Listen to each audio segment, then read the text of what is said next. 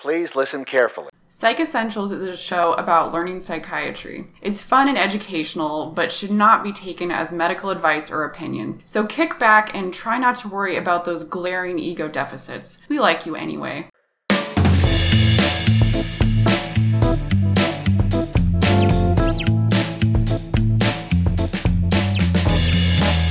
Hey, Lindsay. Hey, James. Welcome back to another episode of Psych Essentials. You mean antipsychotic essentials? That's a joke that we have now recycled 4 times. So we are off to a good start. Each time. It always gets funnier. I'm laughing on the inside. I'm not shaking on the inside, but that's a really good segue into some of the side effects we're talking about of antipsychotics today. Yeah, we're talking about how to manage antipsychotic side effects. We've already talked about antipsychotic medications in episodes 11 and 12. These are really useful medicines. Yeah, of course. I mean, they treat a lot of different psychiatric illnesses, but they target many different receptors, and they really do have lots of side effects. And so I think it's always important to try and minimize side effects for our patients to whatever extent we can, because side effects are a very common reason for patients to discontinue their medication. And patients are a lot more likely to stick with the medication if we can try to optimize how tolerable it is for them. That makes a lot of sense. You know, if the medicine's causing you problems, why would you keep taking it? Yeah. Say somebody comes into your office and they're taking antipsychotic medication. They said, this is useful, but it's causing me a lot of problems.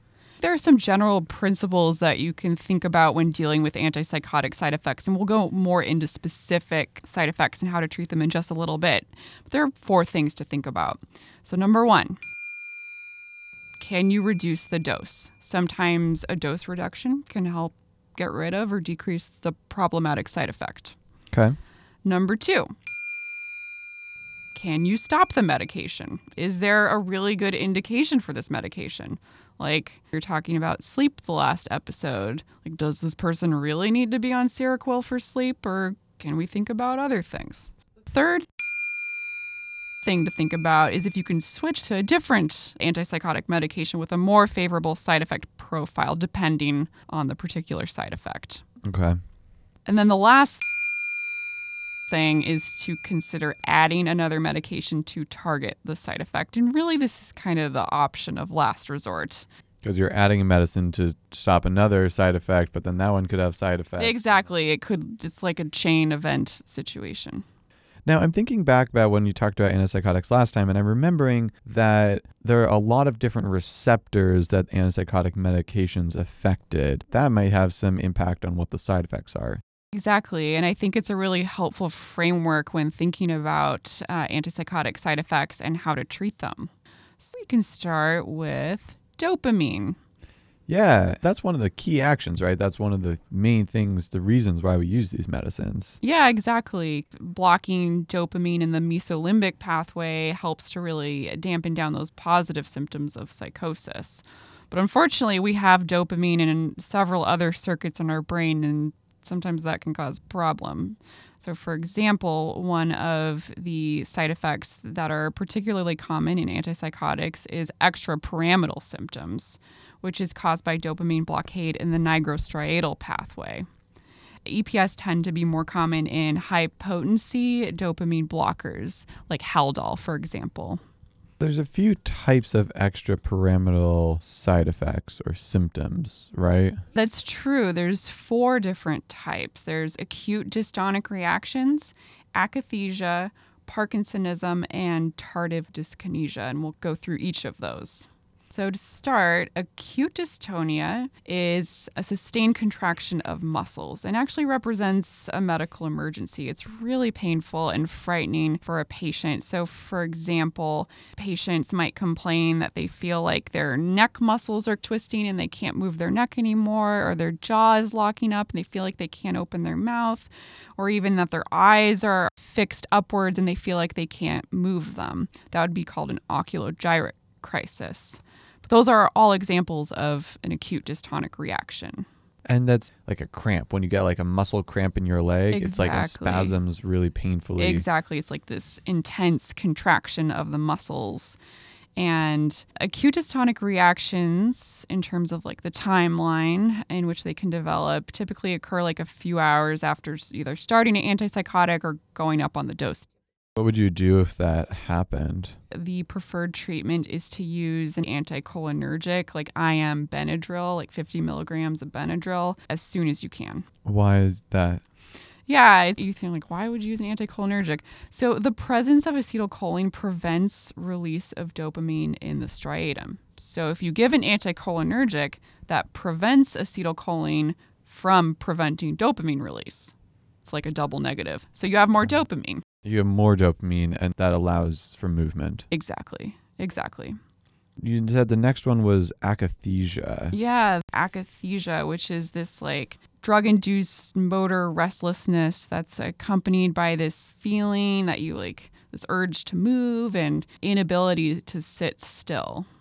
Patients often describe it as feeling like they're crawling out of their skin. It's very uncomfortable. And it tends to affect the lower extremities more than the upper extremities. And so sometimes you'll see patients kind of shifting their body weight back and forth from one foot to another, or crossing and uncrossing their legs, or constant pacing or doing laps around the unit, kind of moving their legs constantly. How quickly does this start? It tends to develop a little bit more slowly than an acute dystonic reaction. It can happen as quickly as hours, but typically it's more on the timeline of like days after starting an antipsychotic or increasing the dose. Huh. And then what would you do?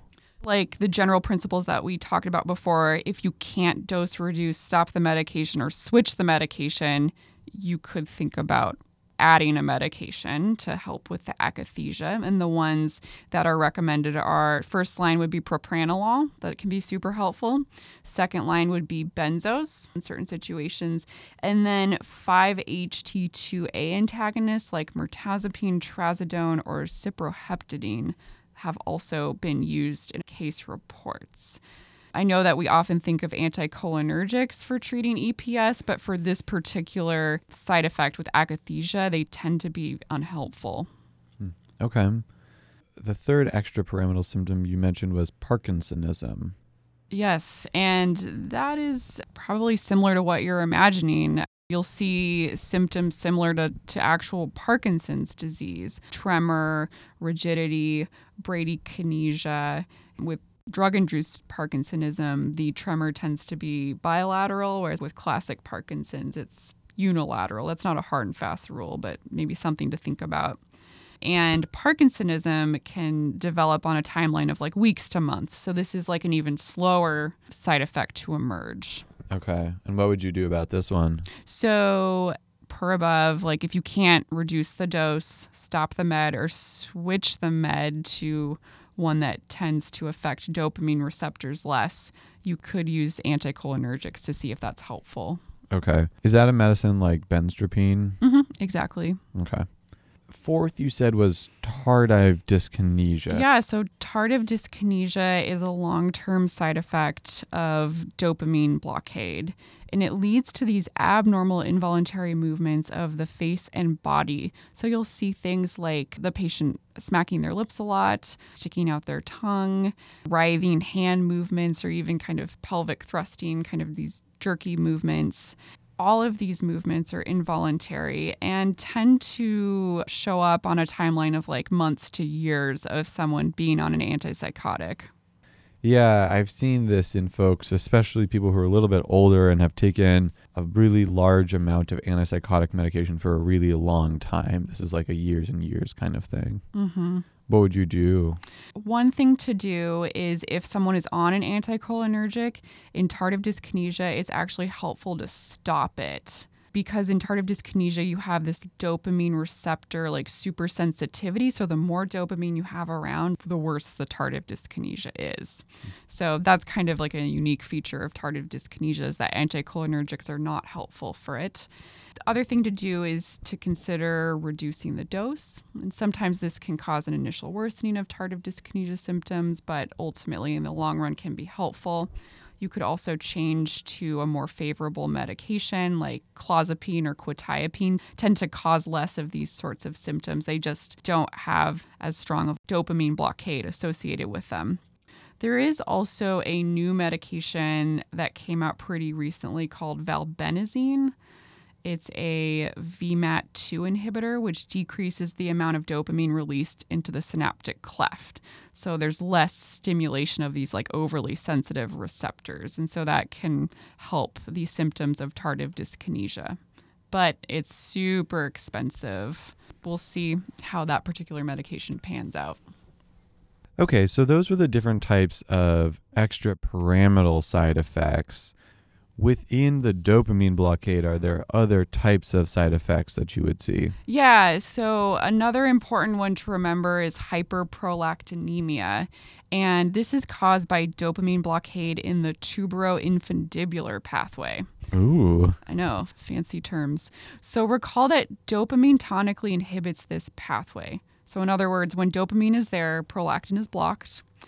But when dopamine is blocked, the pathway is no longer tonically inhibited, so that leads to elevated prolactin levels. You can see hyperprolactinemia with risperidone and high-potency typicals. Okay. So essentially through that convoluted pathway of blocking the not blocking the tonics, you get more prolactin and then you get hyperprolactinemia. Yeah, exactly. Just to refresh your memory, prolactin helps to stimulate breast epithelial cell proliferation, and so it helps women with milk production after they've had a child. That's the lactin part. That is the lactin part, exactly. Question might be, well, how does this affect people when you're not breastfeeding? Clinically, you can see sexual dysfunction in both men and women. You can see galacturia, so discharge coming from the nipple even when a woman isn't breastfeeding, or a man. You can also see irregular periods or amenorrhea in women, as well as infertility. So there's like a number of kind of bummer side effects associated with hyperprolactinemia. Then what would you do if you noticed that this was happening for you or a patient? Yeah. So if you cannot stop the medication, reduce the dose, or switch to a non-prolactin elevating medication, clozapine or quetiapine or Abilify, you can consider adding low-dose Abilify, which has partial dopamine agonism, to the regimen to see if that improves symptoms. If you have to keep them on that one antipsychotic and can't switch. You could add aripiprazole. Yep.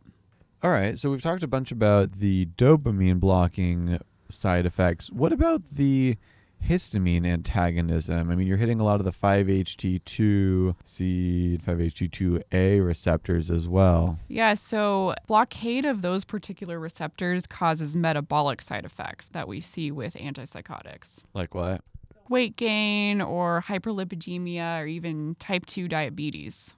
And that's particularly notable. In fact, it's so common that we monitor for that regularly, every few months and then once a year if somebody's taking long-term antipsychotic medications. Yeah. What would you do about this? The first thing to think about would be is it possible to switch to a more metabolically neutral agent? Some of the worst offenders are like olanzapine or clozapine. Could you switch to aripiprazole, or if need be, you could consider switching to like one of the typicals? There are also behavioral things that you can try, including diet and exercise. There's also been some good evidence that metformin can be really helpful for weight gain, and it can also decrease insulin resistance that you can see in the metabolic syndrome associated with atypical antipsychotics. Okay. Like you would counsel other people who had weight gain or insulin sensitivity. Yeah, there's also weak evidence that topiramate can be helpful for weight gain, but it doesn't really help with any of the other metabolic changes that you see in metabolic syndrome. Like metformin is more helpful for that. What about things like hyperlipidemia? You would treat those as you would if you were seeing this person in a primary care clinic. You'd use a statin potentially to treat their hyperlipidemia. Fish oil can be used for hypertriglyceridemia if you're concerned about it. So those are some medications to keep in mind or to consider asking the patient's PCP about. Okay. The next type of major transmitter that antipsychotics tend to block is your alpha-1 receptor. When you block the alpha-1 receptors, that can sometimes lead to orthostatic hypotension. So kind of what that looks like is within a few minutes of standing, a patient will experience fall in their systolic blood pressure or a 10 millimeters of mercury fall in their diastolic blood pressure, or they'll have symptoms of cerebral hypoperfusion, such as feeling dizzy or lightheaded or like they're going to faint.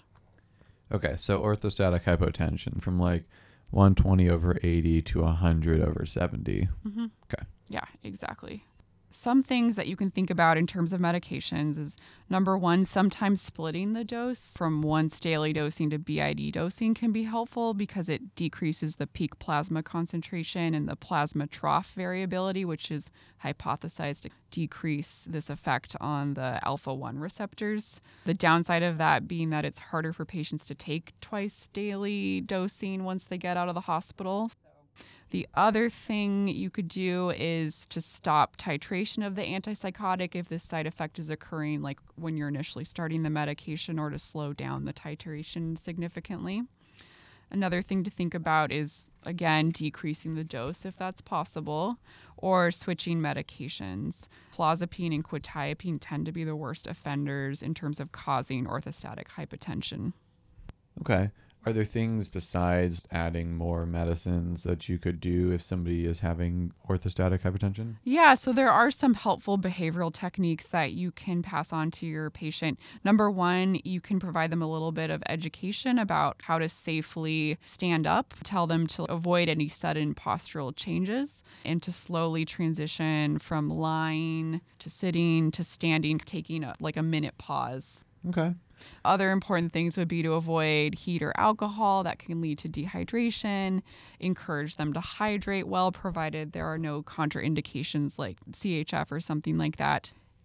If the medication maneuvers that we talked about before and the behavioral methods are not working and the patient is really uncomfortable and they really need to stay on this antipsychotic, the last resort thing you could do is to use fludrocortisone, which is a mineralocorticoid that's actually normally used to treat adrenal gland insufficiency, but has this off-label usage for treating orthostatic hypotension. But that would not be my first thing that I would try. No, it sounds like that would be your fourth thing. Yep. Okay.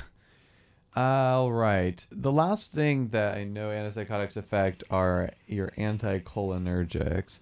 And I know that because when you have anticholinergic blockade, there's that classic hot as a hare, mad as a hatter, red as a beet, dry as a bone, in some combination of those words. Yeah, exactly. Some combination of those words. That's perfect. Thank you. Yeah, I think the only one you missed was blind as a bat. But I'm impressed. You got 4. I always forget bats. Yeah. Can't see them. Me too. Can't see them.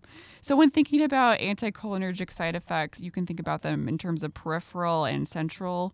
So examples of peripheral side effects would be dry mouth, constipation, urinary retention, bowel obstruction, dilated pupils, blurred vision, tachycardia, and decreased sweating. Well, that is a doozy. That is a doozy. That's just peripheral. And that's just peripheral. And in terms of central side effects, you can see impaired concentration, confusion, memory impairment, and delirium.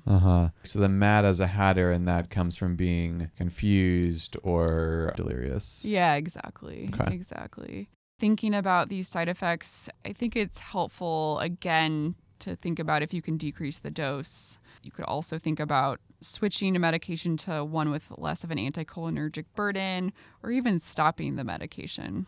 If somebody had something really specific, like just constipation or just urinary retention, is there something you would do to address that one problem? Yeah, so there are a few meds that you can think about. For constipation, you can recommend the patient try to have more fiber in their diet. You can also use stool softeners or even laxatives. Like, all of those can kind of help to address that. In terms of the urinary retention, like let's say you have a patient who has BPH and they really need to be on an antipsychotic, one with anticholinergic side effects, you can use bethanechol, which is pro-acetylcholine. The way that I remember bethanechol is it activates the bowel and bladder. That's step 1 knowledge. Wow. Step 1 knowledge. Yeah, way to reach back. Yep. If somebody was in fact delirious or quote unquote mad as a hatter because of this anticholinergic effect, what would you do in that situation? That would really be a medical emergency if they were delirious and had all these other symptoms of anticholinergic toxicity. So you would need to stop the medication and then kind of look at their med list and look at any other medications with anticholinergic burden, just because so many meds that we use these days have anticholinergic side effects. It's really not limited to our antipsychotics. Not limited. You said there are 4 major categories of antipsychotic side effects. Can you remind us of them one more time? Yeah, so we have dopamine blockade, which can cause EPS and hyperprolactinemia. Okay. You can have histamine and 5-HT2C and A antagonism, which causes metabolic side effects. You can see alpha-1 blockade, which causes orthostatic hypotension. And you can see anticholinergic blockade, which causes confusion, constipation, things like that. Exactly. Okay. We've been talking today about managing antipsychotic side effects, which can take the form of changing the antipsychotics as well as reducing the dose or stopping the medication. And adding in other medications. Don't forget those options. Definitely not. Thanks so much for listening. Check out our website where you can let us know what you'd like to hear more about, especially if there's more medications or topics not about medications you want to hear more about in the future. Our website is www.psychessentials.org. You can also check us out. We're on Twitter and on Facebook at Psych Essentials. On iTunes, you can download Psych Essentials. You can also rate and comment and share. Our music is by Javier Suarez off his album Tumbling Dishes. There's always a link on our website. As usual, people, details, places were changed to protect confidentiality. Thank you so much for listening. We'll see you next time. Till next time. Bye.